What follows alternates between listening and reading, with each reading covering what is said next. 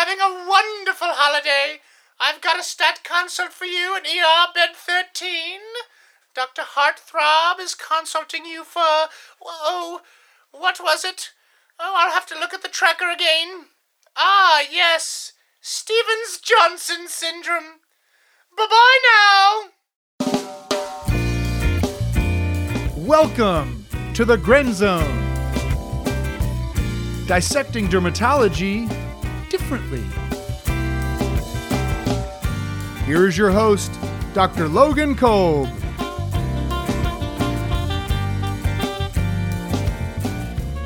All right, welcome back. We've got a great episode today, which will be a big one on an incredibly important topic, Stevens-Johnson syndrome and toxic epidermal necrolysis.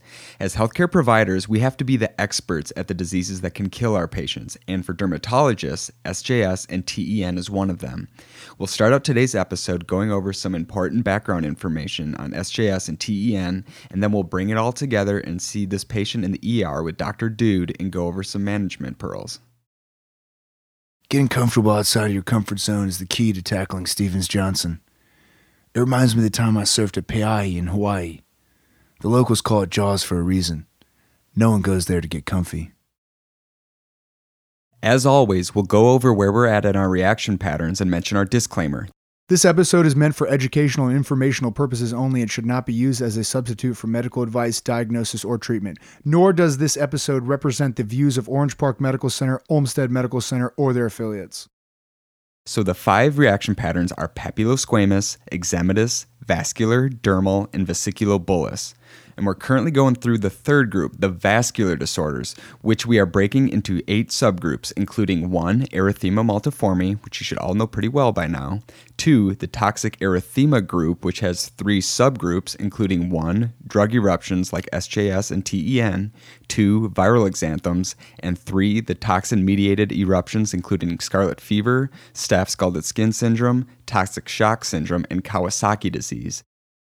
The third vascular group is the figurate or gyrate erythema group, which includes erythema annulare centrifugum, aka EAC, erythema gyratum repens, erythema migrans, and erythema marginatum. Then we have 4 urticaria, 5 vasculitis, which refers to inflammation of the blood vessel wall, 6 vasculopathy, which refers to vascular damage with minimal or no inflammation or vasculitis, 7 retiform purpura, and 8 vascular growths, including neoplasms and vascular malformations. Okay, so what is Stevens-Johnson syndrome, aka SJS, and toxic epidermal necrolysis, aka TEN? They are both rare but possibly fatal drug rashes that lead to keratinocyte death, full thickness necrosis of the epidermis, and severe desquamation of the skin and mucosal surfaces that we see clinically. SJS and TEN exist on a spectrum and only really differ based on the body surface area that's affected. SJS is defined by less than 10% of BSA involved, where TEN is greater than 30% BSA, and then we have the SJS-TEN overlap syndrome, which is obviously in between from 10 to 30% BSA. Again, SJS is less than 10% of body surface area, TEN is greater than 30% BSA, and SJS-TEN overlap syndrome is between 10 to 30%.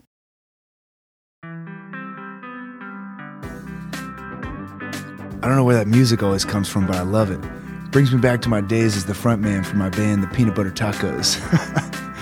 Yeah, good times. So how would you explain the pathogenesis behind SJS-TEN?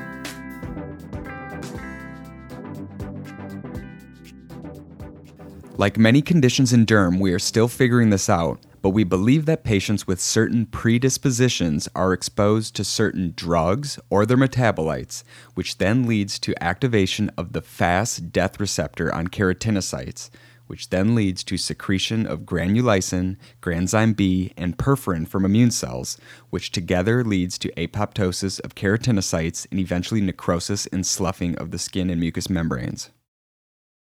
Oh yeah, for sure. Cell death. Yep. So again, we believe SJS and TEN is caused by patients with specific predispositions being exposed to specific drugs that lead to activation of the fast death receptor on keratinocytes. And then we get secretion of granulysin, granzyme B, and perforin from immune cells, which leads to apoptosis of keratinocytes and eventual necrosis. And what are some of those predispositions, you might be thinking?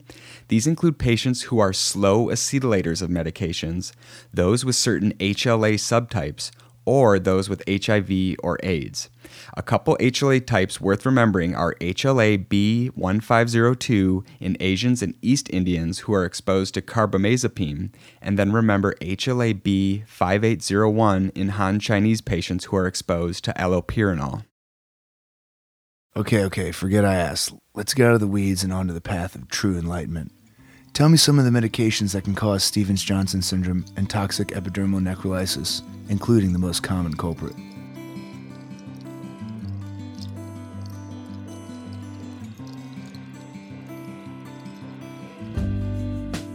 There is a long list of over 100 medications that have been associated with SJS and TEN, so we will mention the most likely ones. For starters, the most common cause is sulfamethoxazole trimethoprim, aka Bactrim.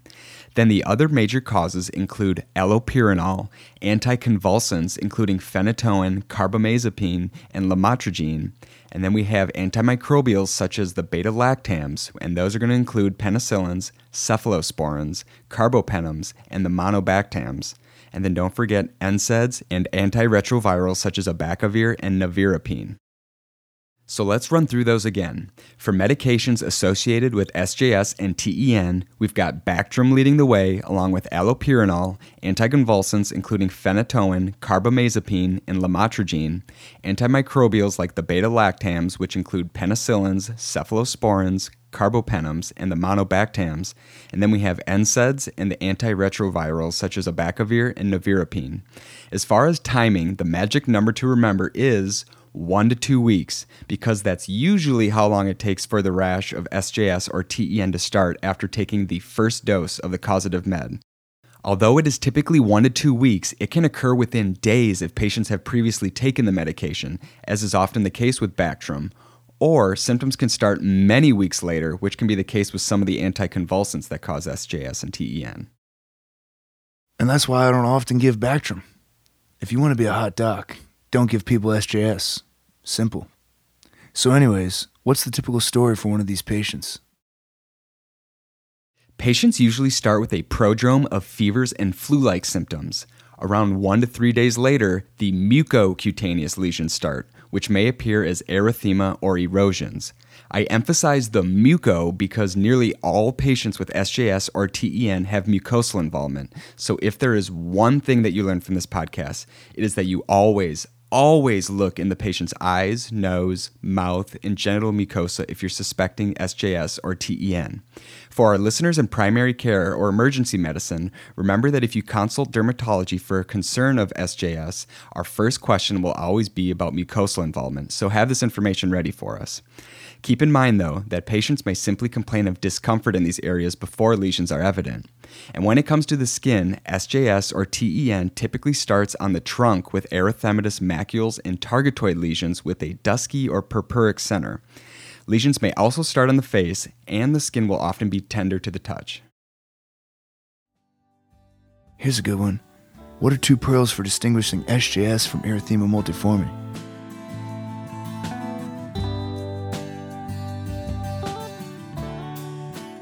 Remember, think about the distribution of lesions and typical versus atypical targets. Pearl number 1, erythema multiforme tends to involve the distal extremities such as the hands, whereas SJS and TEN is much less likely to involve the hands. Pearl number 2, SJS has atypical targets, meaning that they are macular and not raised or palpable as an EM. Again, SJS has atypical targets, meaning that they are macular and not raised or palpable as they are an EM. So, after patients develop erythematous and targetoid lesions, they will quickly coalesce in hours to days and may progress to flaccid blisters and sheets of skin that start to desquamate. If you want to figure out the rash, you have to put your hands on it. What are 2 clinical signs that you can perform on or near these blisters? Remember, the Nikolsky sign is positive when tangential pressure on unblistered skin causes skin sloughing. This can be done by twisting a pencil eraser on the skin. The Asbo-Hansen sign is positive when vertical pressure on a bulla causes lateral spread of the bulla onto unblistered skin. Both are a bad sign for patients. So, before we head to unlucky ER bed number 13, let's quick talk about what else is on your differential for Stevens-Johnson syndrome, because when you see these desquamating rashes, you don't want to get tunnel vision and miss these other serious conditions. Dr. Dude, the patient's skin is peeling off! All right. So what's your differential for desquamating rashes?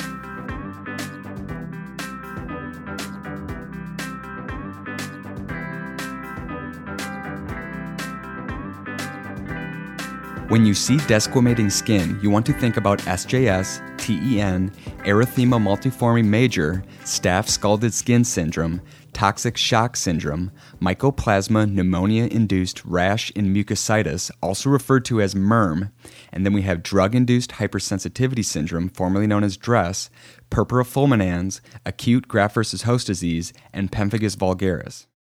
We'll cover a lot of these conditions in our vascular reaction pattern and have them listed out in our study guide, so don't worry about memorizing this list. But for repetition's sake, for diffuse desquamation, think of SJS, TEN, EM major, staph scalded skin, toxic shock syndrome, MERM, drug-induced hypersensitivity syndrome, purpura fulminans, acute graft-versus-host disease, and pemphigus vulgaris. And I should mention, this isn't an exhaustive differential, but it's a good place to start to keep tunnel vision away and keep an open mind. Doctor! Bed 13, please! Stop fiddling around! Yeah, I'll stop fiddling around when she stops fiddling around. Just go there and get the story, and I'll swing by after clinic if need be. You got this, right? You get to the bedside. The patient is a young woman in her 40s who looks uncomfortable. Step 1 is to quick scan the patient and make sure you're actually worried about SJS or TEN. Remember, over 90% of patients will have mucosal involvement, so introduce yourself and get a quick look in their eyes, nose, and mouth, glance at the rash, and ask about skin pain. This patient's lips are sloughing and painful. She points to a dusky plaque on her cheek, and it's tender when you touch it. You're definitely worried about SJS, so you jump right into your history. Start by getting the HPI or story on the rash. When and where did it start on the body? How has it progressed since it started? Etc. Since nearly all cases are caused by medications, you want to review all, and I mean all the medications the patient takes at home. This is not only prescriptions, this is herbals, supplements, eye drops, over-the-counter stuff like NSAIDs, everything. I have found it really helpful to go into the EMR and print a physical copy of their home med list and all the medications they've received while in the hospital, and then go through them with the patient one by one and make notes on the paper. Take notes on when they started each of the medications and when they last had them. In your mind, you want to risk stratify these medications into likely culprits, possible culprits, and unlikely culprits based on the type of medication and when it was started. For the sake of mastery, what were those common SJS TEN culprits again?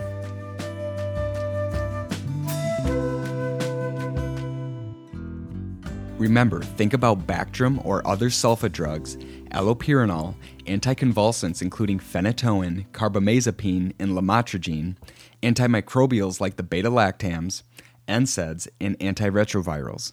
So again, your review of the patient's medications is the most crucial part of your H&P, since stopping the causative medicine is the most important component to managing these patients. Keep in mind that patients don't always remember or mention the medications they've taken recently, so a nice pearl is to also ask about recent infections or hospitalizations. You will have patients who forget to mention that they took a short course of antibiotics for a sinus infection, for example, or that they were hospitalized for something like a knee replacement and didn't realize that they got perioperative antibiotics. Knowing about recent infections also helps you narrow your differential, since patients with mycoplasma-induced rash and mucositis, aka MERM, will have signs and symptoms of a respiratory infection. It can also be helpful to ask about a history of HSV infections or cold sores, since this would be more suggestive of erythema multiforme major. So once you've got the story of the rash and identified any possible drug culprits, review the patient's past medical and surgical history, allergies, a quick family history, and social history. Next, you want to get a good review of symptoms. Remember, there is usually a prodrome of flu-like symptoms, so you want to ask about fevers, chills, fatigue, headaches, myalgias, arthralgias, etc. Next, don't forget the importance of mucosal site involvement at the eyes, nose, mouth, and genitals, which should lead you to ask about pain or other issues in these sites, such as photophobia, vision changes, nosebleeds, sore throat, painful swallowing, and dysuria. The respiratory and GI mucosa can be affected in severe cases, so it's also helpful to ask about shortness of breath, nausea, vomiting, or diarrhea. And as far as the skin goes, always remember to ask about skin pain, which is suggestive of SJS, but it can also be seen in staph scalded skin as well. All right, you've got your history. Now you need to do an extremely thorough head-to-toe exam for your patient. Examine the eyes, the nose, and the mouth thoroughly for mucosal lesions. With the patient's permission and with a chaperone present, you also want to examine the genital and anal mucosa for lesions as well. Then look closely at the rash itself. Any dusky, purple color is suggestive of necrosis. Don't forget to test for the Nikolsky sign by putting tangential pressure on several erythematous, non-blistered areas. This can be done with your finger or by twisting a pencil eraser on the skin. If there is dermal epidermal cleavage, that's a positive Nikolsky sign. Also take note of surface area involved by using the rule of nines that we apply to burn patients, with 9% body surface area being applied to the head and each arm, whereas 18% is applied to the front of the torso, the back of the torso, or each individual leg. You can also estimate BSA by remembering that the patient's palmar surface, including their fingers, is 1% of their body surface area. So with your BSA calculation, you should only include the detached and detachable areas, but not necessarily skin that is simply erythematous but firmly attached to the patient. Now that you've looked over the patient head to toe, finish your exam by checking the patient's lymph nodes. So you step out of the room and you know you need a couple of biopsies. You can just hear Dr. Grumpy Pants' voice. Well, what will the biopsy show? Don't you ever suggest something without knowing the possible outcomes. You don't want to be like that Dr. Dude, letting your scalpel follow the wind or whatever hocus pocus he's always blabbing about.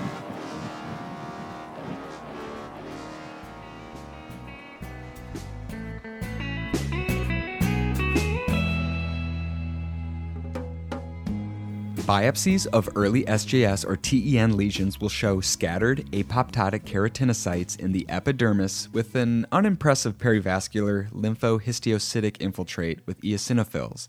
Remember that eosinophils help signal drug reactions in general. And as lesions progress, you start to see the full thickness epidermal necrosis and development of subepidermal blisters.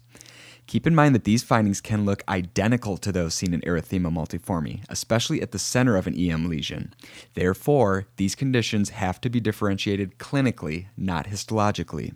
However, when you're truly worried about SJS and TEN, the level of the split is so important that people will oftentimes run a frozen section of the biopsy just to see where the split is in the skin.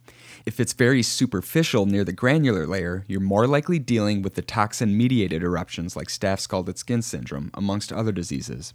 However, if you see the deeper subepidermal blister with overlying confluent epidermal necrosis and a sparse infiltrate, you're more likely dealing with SJS and TEN. So, you call Dr. Dude and give him the story. He has you take 3 biopsies, 1 shave of the edge of a sloughed area for a frozen section to be run at the hospital, then a couple of punches to be sent off stat for H&E and DIF to rule out blistering disorders such as pemphigus vulgaris. Your hospital pathologist calls you after reading the frozen section. Yep, I see full thickness epidermal necrosis and the start of subepidermal blistering. You got your diagnosis of Steven Johnson syndrome. Can I go home now? I got a party pizza and Call of Duty waiting on me.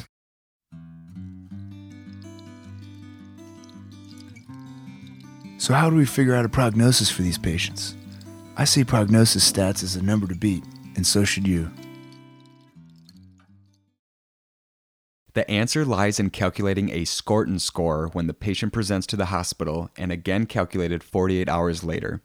The Scorton utilizes 7 parameters that can be remembered with the mnemonic TAME-BUG, which stands for tachycardia greater than 120 beats per minute, age greater than 40, history of malignancy, E for epidermal loss greater than 10%, B for bicarb level less than 20 milliequivalents per liter, U for serum urea, aka BUN, greater than 27 milligrams per deciliter, and G for serum glucose greater than 250 milligrams per deciliter. I'll repeat these again in a sec. Each of these components of the Scorton score are worth 1 point each, and the more points, the higher predicted mortality, with 0 or 1 points having a mortality of 3%, 2 points at 12%, 3 points at 35%, 4 points 58%, and 5 or greater points at greater than 90% mortality. So again, we calculate the mortality for SJS and TEN patients with the Scorton score, which has 7 components. You can remember these with a great mnemonic from the Ali Khan and Hocker review book called TAME-BUG, which stands for tachycardia greater than 120 beats per minute, A for age greater than 40, history of malignancy, epidermal loss greater than 10%, B for serum bicarb level less than 20 milliequivalents per liter, serum urea, aka BUN, greater than 27, and serum glucose greater than 250. Keep in mind that the Scorton score is most accurate on day 3 of these patients' hospitalization. Therefore, it's usually calculated on day 1 and day 3. There are also studies comparing a new prognostic score called the ABCD10 rule, so keep an eye out for that in future validation studies. And what are some of the complications of SJS and TEN that we try to prevent with our stellar management?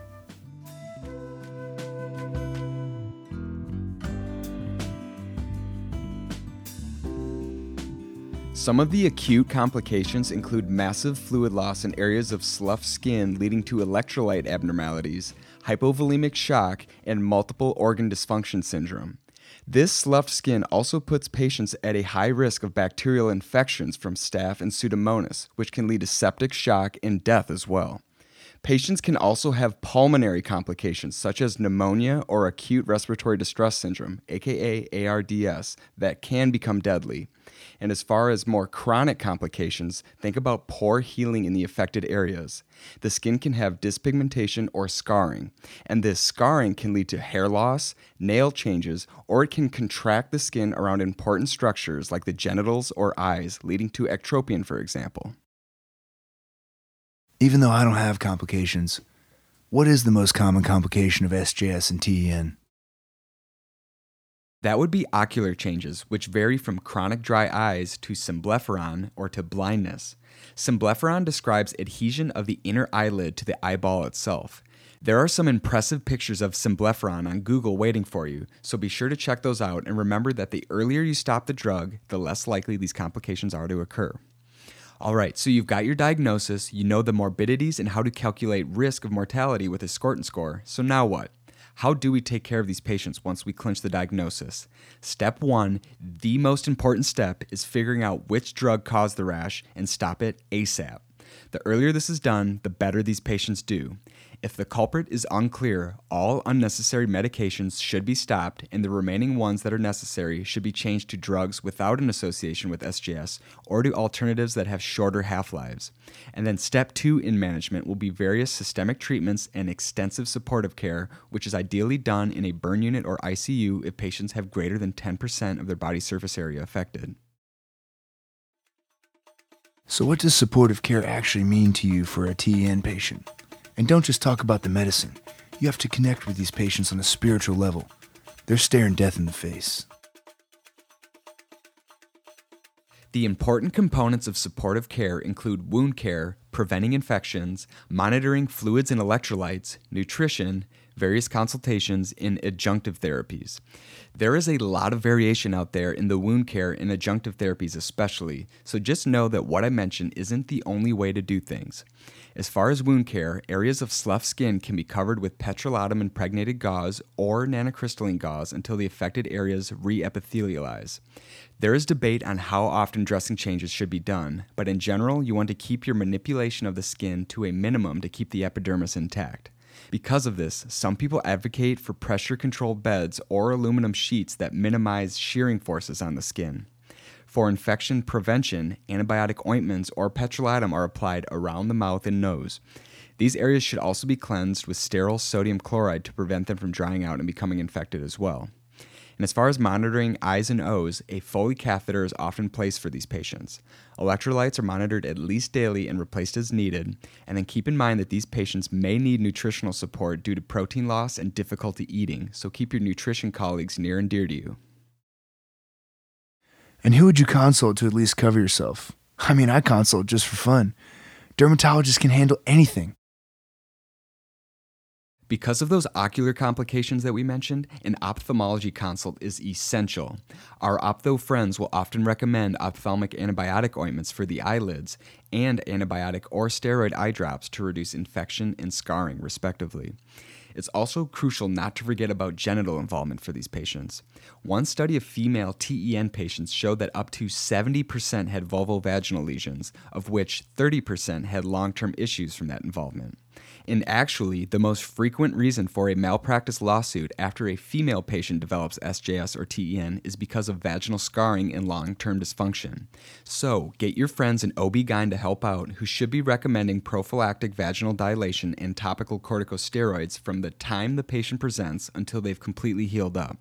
Some literature also suggests that every female SJS or TEN patient, regardless of age, should receive a pelvic exam while admitted to identify and treat adhesions early.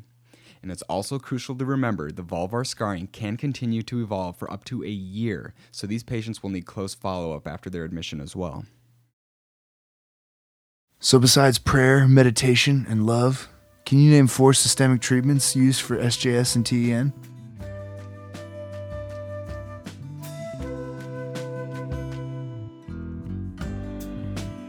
How about systemic corticosteroids, IVIG, cyclosporin, and TNF-alpha inhibitors such as infliximab and etanercept?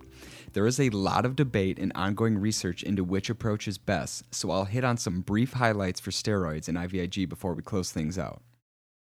Systemic steroids have been used for decades for SJS and TEN, with much debate about them.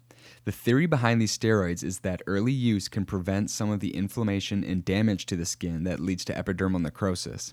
The disadvantage is the immunosuppression it causes in these patients who are already at a risk of infection. These factors lead some dermatologists to advocate for steroid use only early on in the disease course.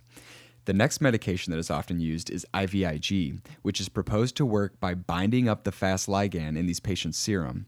Although there is some conflicting evidence, many studies show a benefit for IVIG, especially at higher doses of 0.75 mg per kg per day for 4 days. What are 2 labs you might want to check before giving them IVIG, aka the IVG, the original IG, the G machine?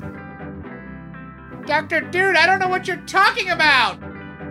Just order it.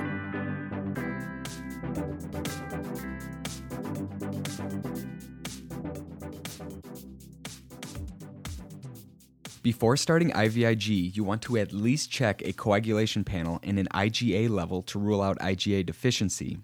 If patients are already hypercoagulable, adding more IVIG proteins will only sludge the patient's blood up more. And ruling out IgA deficiency is important because IVIG contains IgA. Therefore, if patients have an IgA deficiency, they will mount an immune response to the foreign IgA that is in IVIG. So again, ruling out IgA deficiency is important because IVIG contains IgA. Therefore, if patients have an IgA deficiency, they will mount an immune response to the foreign IgA that is in IVIG. Cool stuff, eh? So that's what I've got for you all today. I know we could probably spend 2 episodes on SJS and TEN management, but there are a lot of good protocols and guidelines out there to guide you in these situations. So before we close things out with a summary, enjoy a little tunage first.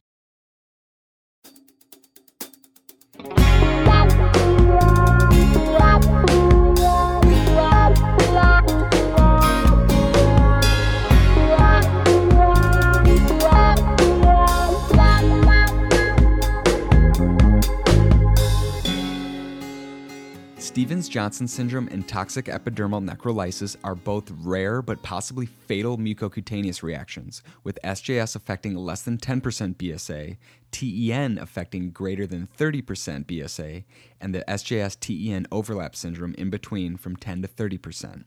We believe SJS and TEN are caused by patients having certain predispositions, and then they get exposed to certain drugs that lead to activation of the FAST death receptor on keratinocytes, leading to secretion of granulysin, granzyme B, and perforin from immune cells, which causes apoptosis of keratinocytes and eventually the necrosis that we see clinically. There is a long list of causative medications, but the main culprits to remember include Bactrim, allopurinol, anticonvulsants including phenytoin, carbamazepine, and lamotrigine, and then antimicrobials like the beta-lactams can lead to SJS and TEN, which include penicillins, cephalosporins, carbapenems, and the monobactams, and then we have NSAIDs, and finally antiretrovirals such as abacavir and nevirapine. As far as clinical presentation, remember that patients start with a flu-like illness 1 to 2 weeks after the new medication is started. 1 to 3 days after that, the mucocutaneous lesions start, which may appear as erythema or erosions on the mucous membranes. The rash is typically tender and appears as erythematous macules and targetoid lesions with a dusky or purpuric center that coalesce to form bulla or sheets of skin that slough. Remember not to get tunnel vision and keep a broad differential for skin sloughing, which includes SJS, TEN, EM major, staph scalded skin, toxic shock syndrome, MERM, drug-induced hypersensitivity syndrome, purpura fulminans, acute graft-versus-host disease, and pemphigus vulgaris.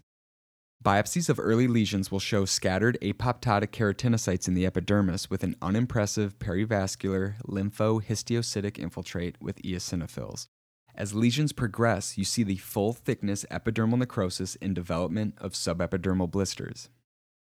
We calculate the mortality for SJS and TEN patients with this Scorton score, which has 7 components that you can remember with the mnemonic TAME-BUG, which stands for tachycardia greater than 120 beats per minute, age greater than 40, history of malignancy, epidermal loss greater than 10%, B for serum bicarb level less than 20 milliequivalents per liter, serum urea, aka BUN, greater than 27, and serum glucose greater than 250. Acute complications of SJS and TEN include electrolyte abnormalities, infections, hypovolemic or septic shock, pneumonia, and ARDS, while chronic complications often result from scarring that can affect vital structures such as the eyes or genitals. Management includes stopping the causative meds and supportive care, which includes wound care, infection prevention, monitoring fluids, electrolytes, and nutrition, consults with ophthalmology and possibly urology or OB-GYN, and adjunctive therapies such as systemic corticosteroids, IVIG, cyclosporin, and TNF-alpha inhibitors such as infliximab and etanercept. There is also a long list of other medications that have been tried for SJS and TEN, but these 4 are the most common to keep in mind. And that's all I've got for you today. Good work getting through some really dense but really important content.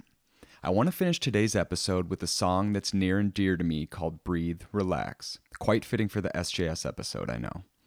The song is by a local Minnesota band called Thomas and the Shakes, which includes my brother Garrett on the drums and good friends Thomas on guitar and vocals and Mark on the flute. They also let yours truly play a little bass on the track. I listened to this song a lot during my internship when the hours were long and the days were rough. Thomas wrote a lot of beautiful lines that really stuck with me. When it's way too much and it's coming at you fast, breathe, relax. I'm Logan Kolb. Thanks for listening and enjoy the music and the rest of your day.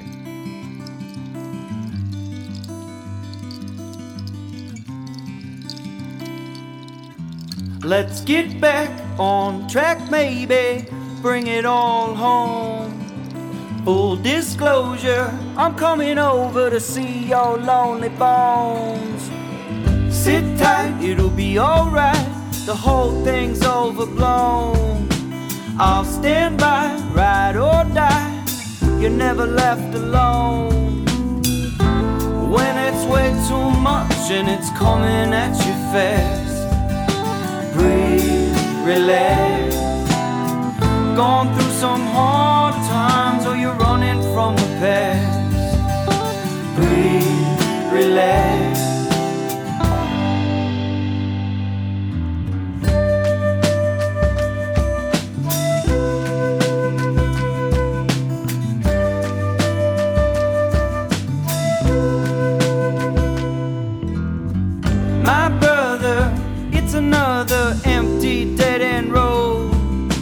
Let's invest in some heavy rest. Throw away your phone. It seems we're not 17. Where the hell to go? With time comes peace of mind. At least that's what you're told. Everybody's so tired of growing old. Breathe, relax. Time will take your body. Don't let it take your soul. Breathe, relax.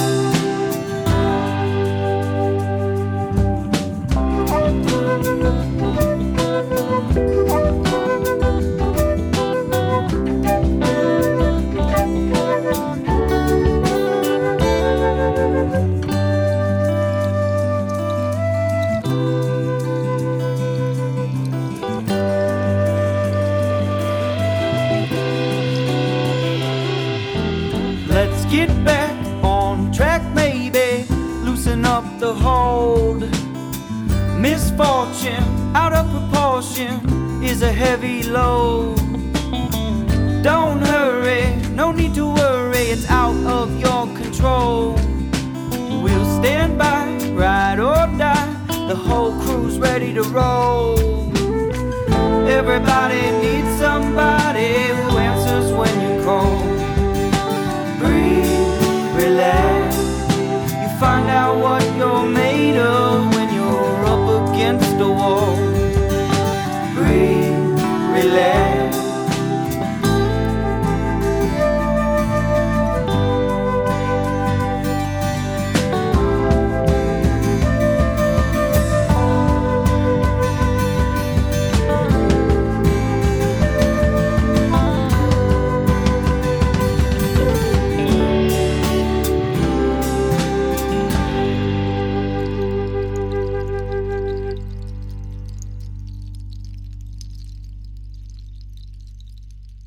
This episode is copyright 2020 Pro Podcasting LLC, all rights reserved. The Gren Zone podcast is a service provided by Pro Podcasting LLC and is not affiliated with any other service providers.